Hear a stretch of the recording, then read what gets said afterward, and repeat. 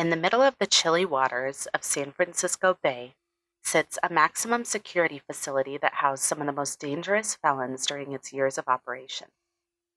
Although no one ever successfully escaped the prison on paper, many attempts were made over the years. The dark history has led to many reports of hauntings within the now empty prison walls. This is the story of Alcatraz Prison. I'm Ashton, and welcome to the Haunted Corner.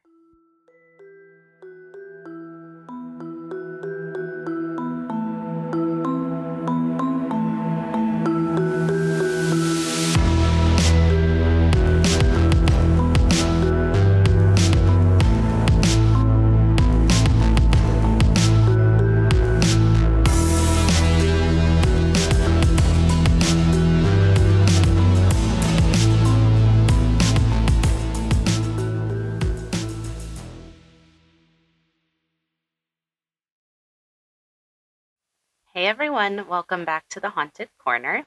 In today's episode, we'll be covering the dark history of Alcatraz.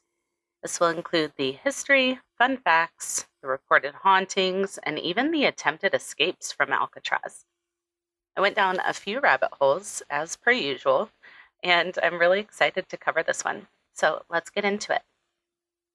In 1775, Spanish explorer Juan Miguel de Ayala mapped and named rugged Alcatraz Island, and he christened it La Isla de los Alcatraces, or Island of the Pelicans, because of its large population of the seabirds.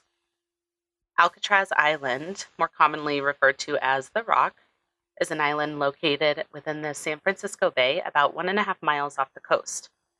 In 1846, the U.S. government purchased the land from Mexico for $5,000. In 1850, an order was signed reserving the island for military use. During the 1850s, a fortress was constructed on Alcatraz Island, and some 100 cannons were installed around the island to protect San Francisco Bay. It was staffed by 200 live-in soldiers. However, at no point were the cannons ever fired. Alcatraz also became home to the West Coast's first operational lighthouse. During the American Civil War in 1861, Alcatraz was used to house Confederate prisoners, but still maintained its military functions. And when the war ended in 1865, a decision was made to maintain Alcatraz's function as a military correctional facility. Prisoners were initially kept in the guardhouse basement. However, it was quickly realized that this was not enough space.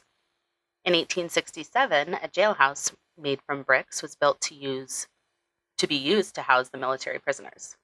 By 1870, Alcatraz was considered a permanent military post, and it underwent tons of renovations and expansions. Between 1870 and 1878, bomb-proof shelters were created underground, and the 108 cannons were removed because they had become obsolete thanks to technological advances. This new military prison was initially designed to house 300 men. However, more than half were sent off to other postings, leaving approximately 120 men behind. So this allowed more room for the staff to bring their families with them. To accommodate these families, new quarters were set up, which included a 2-ward, 16-bed hospital, a bakery, a bowling alley, and a school. Yes, a school, which would be used by the children in the morning and the military in the afternoon. Like, load up the car, kids, we're heading to Alcatraz. I think I must live under a rock because I knew none of this. That's part of the reason I do this podcast, to teach myself things. Another hospital was built near the lighthouse along with new housing. However, they were destroyed by a fire in April of the next year due to the lack of water on the island. In 1876, Alcatraz celebrated its 100th year anniversary. However, at this point, it was noted that the conditions had become extremely overcrowded and unhygienic. The living conditions between the prisoners and the people who were just living on the island was basically the same at that time. So a suggestion was made to move the prisoners somewhere else. But eventually, it was decided that the federal government would pay to build more living quarters. A brand new 2-story hospital was also built.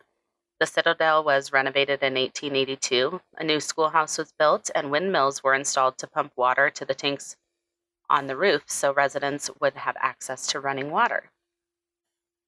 In January of 1895, 19 members of the Hopi tribe were jailed at Alcatraz. So what had happened was, following land disputes, they were subjugated, and the U.S. government demanded a few things from the tribe. They would be required to farm, learn how to become American, and send their children to schools to learn the same thing. They were also required to stop speaking their language and practicing their religion. So the Hopi tribe members were like, no thanks. So they were then arrested and held in the lower prison. Now, the public became divided about this situation, but most people were empathetic towards the Native American men. After some debating, the 19 prisoners were released, but one of the conditions was that they needed to comply with the government's original orders, which they again refused. Like, I'm sorry, we told you earlier. No. So the government decided that they were just going to let things lie, and nothing happened after that. So in April of 1898, the Spanish-American War broke out, and at this time, the number of prisoners at Alcatraz rose substantially. I read in one report that the number of prisoners rose from 26 to 450. On April 18th of 1906, after an earthquake hit the city of San Francisco, civilian prisoners from the city were transferred to Alcatraz while the city was rebuilt. On March 21st of 1907, Alcatraz became the Western U.S. military prison. The goal was to utilize military discipline among inmates in the hopes of rehabilitating them.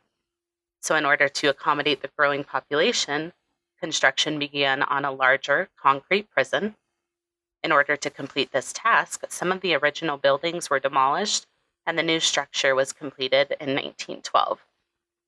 It remains the main structure on the island today. In 1915, remedial education and vocational training were implemented, and the prison was renamed the Pacific Branch of the U.S. Disciplinary Barracks. In 1933, the Army relinquished Alcatraz to the U.S. Department of Justice, which wanted a federal prison that could house a criminal population that was too difficult or dangerous to be handled by other U.S. penitentiaries. Following construction to make the existing complex at Alcatraz more secure, the maximum security facility officially opened on July 1st, 1934. The first warden, James A. Johnston, hired approximately one guard for every 3 prisoners, and each prisoner had his own cell. According to History.com, quote, Alcatraz typically held some 260 to 275 prisoners, which represented less than 1% of the entire federal inmate population. Some of these prisoners included some notable names. But among those who did time at the Rock was the notorious Prohibition-era gangster Al Scarface Capone. He spent 4.5 years there during the 1930s. He was sent to Alcatraz because his incarceration in Atlanta, Georgia, had allowed him to remain in contact with the outside world and continue to run his criminal operation in Chicago. Other famous Alcatraz inmates include George Machine Gun Kelly, who spent 17 years there on a kidnapping conviction, gangster Alvin Creepy Karpowicz. He was listed as public enemy number 1 by the FBI in the 1930s, and he spent over 25 years behind bars at Alcatraz. Robert Stroud, who was also known as the Birdman of Alcatraz, was transferred there after 3 decades at the federal penitentiary in Leavenworth, Kansas. Stroud arrived on the island in 1942 and served 17 years there. However, despite his nickname, he was not permitted to keep birds at Alcatraz, which is something that he was allowed to do when he was at Leavenworth. Other famous inmates include the mob boss Ellsworth Raymond Bumpy Johnson and the Puerto Rican political activist Rafael Cancel Miranda, who attacked the Capitol building in Washington. Maybe I'll do an entire episode just on the famous prisoners who were housed at Alcatraz, because there are a lot. The prison housed inmates for the next 29 years, but this housing of inmates was very expensive. It was estimated that each inmate cost the American taxpayers almost $10 per day, whereas an inmate in Atlanta, Georgia would cost the taxpayers approximately $3 per day. So it's not a cheap place to run by any means, and life in the prison was not a five-star resort. Inmates were expected to work 8 hours per day, 5 days per week. They had weekends and holidays off. They had very strict routines. Concerns eventually began to rise about the amount of sewage that was being dumped from the island, and salt water had damaged the structures of Alcatraz to the point where it would require extensive maintenance. Because of these things and the high cost of operation, the decision was made that Alcatraz would be closed on March 21st, 1963. And the remaining 250 inmates were transferred to the penitentiary in Marion, Illinois. During nearly 3 decades of operation, Alcatraz housed a total of 1,576 men.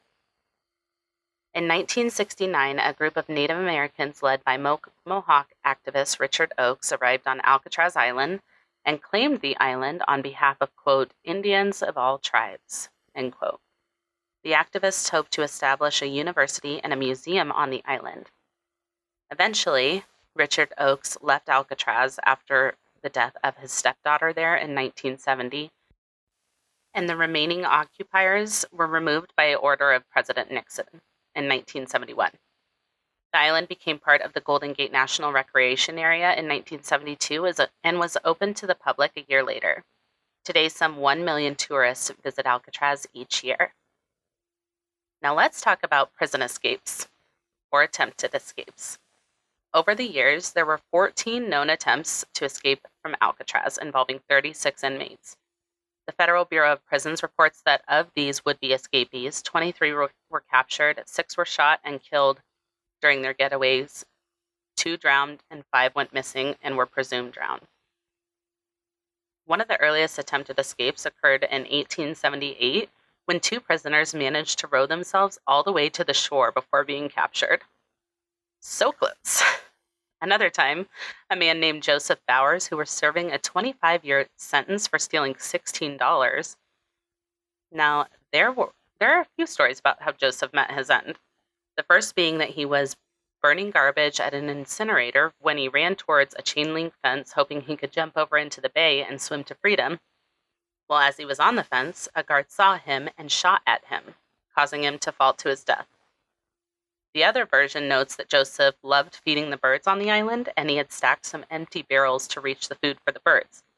And when a guard saw him climbing on the barrels, he misunderstood Joseph's motive, thinking he was trying to escape, and he shot him.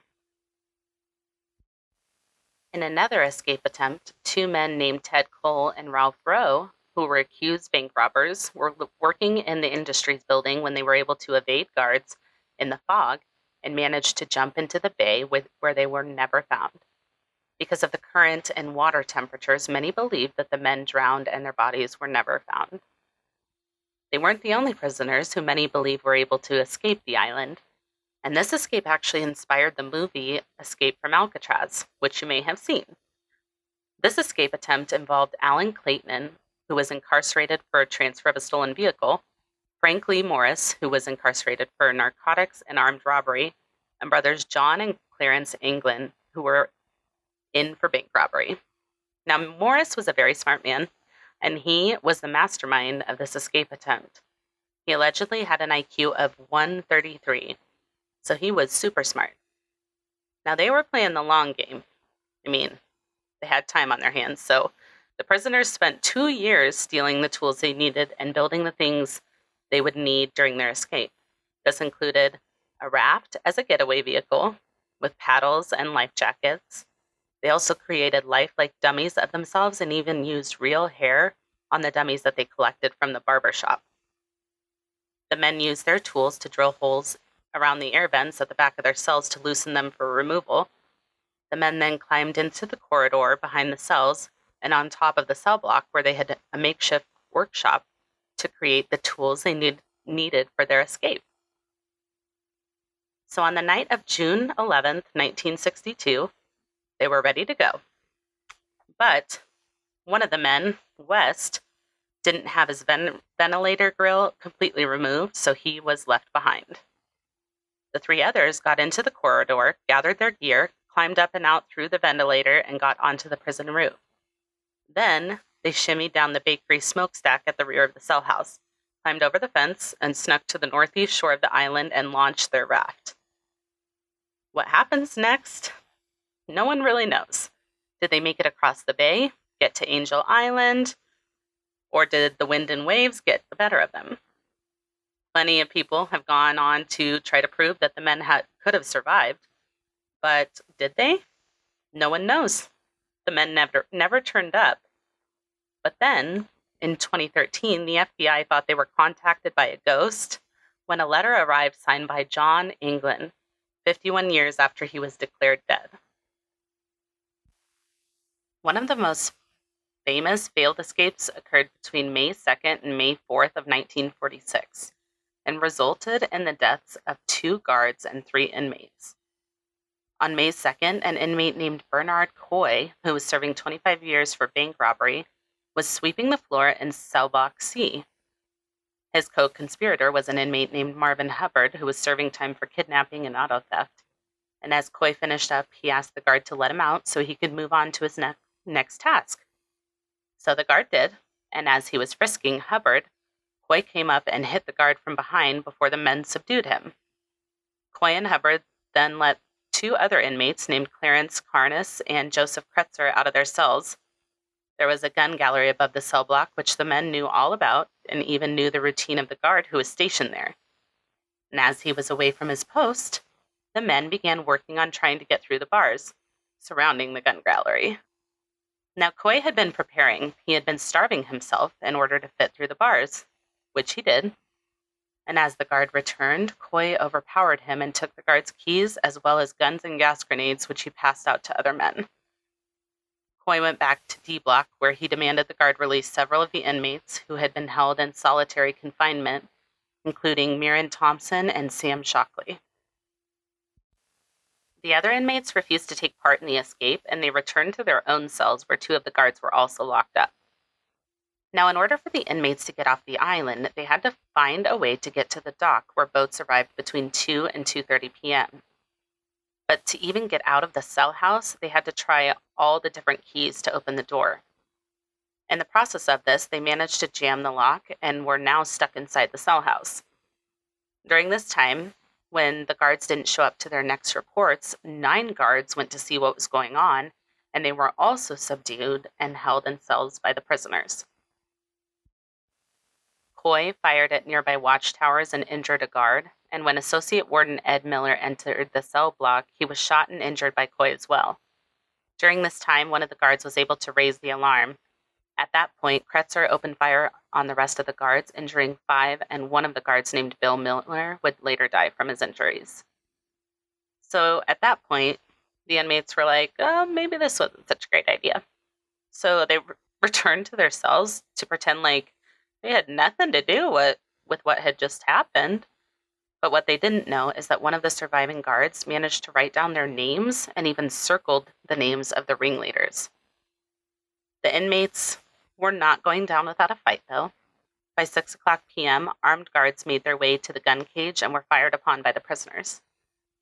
It was at this time that Officer Harold Stites was killed and 4 other officers were injured.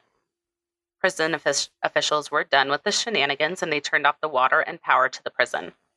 They also decided to call in 2 Marine platoons to guard the rest of the prisoners and to recapture the cell house. They made their way to D Block, where they found the other captured guards, and in the meantime unleashed a barrage of gunfire and grenades after they mistakenly thought that the escapees had holed up there. By noon on May 3rd, the convicts called Warden James Johnston in an attempt to make a deal. But Johnston refused and demanded their unconditional surrender. When armed guards entered the building on May 4th, they found the bodies of Coy, Kretzer, and Hubbard, which brought the battle to an end. Thompson and Shockley were executed for their roles on December 3rd, 1948. Harness was initially given an extra life sentence, but was released in 1973. So now that we've covered the history, the prisoners, the escape attempts, not all of them, because there were a lot more, let's talk about the ghosts. There's many reasons why Alcatraz is considered to be one of the most haunted places in America. And these are just a few of them. In the 1940s, a prisoner was found by guards strangled to death in cell 14D, which is where prisoners were sent as punishment.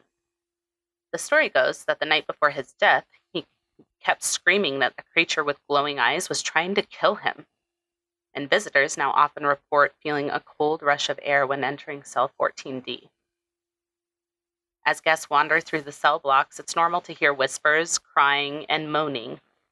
This is also the location where a psychic reported encountering a malevolent spirit named Butcher.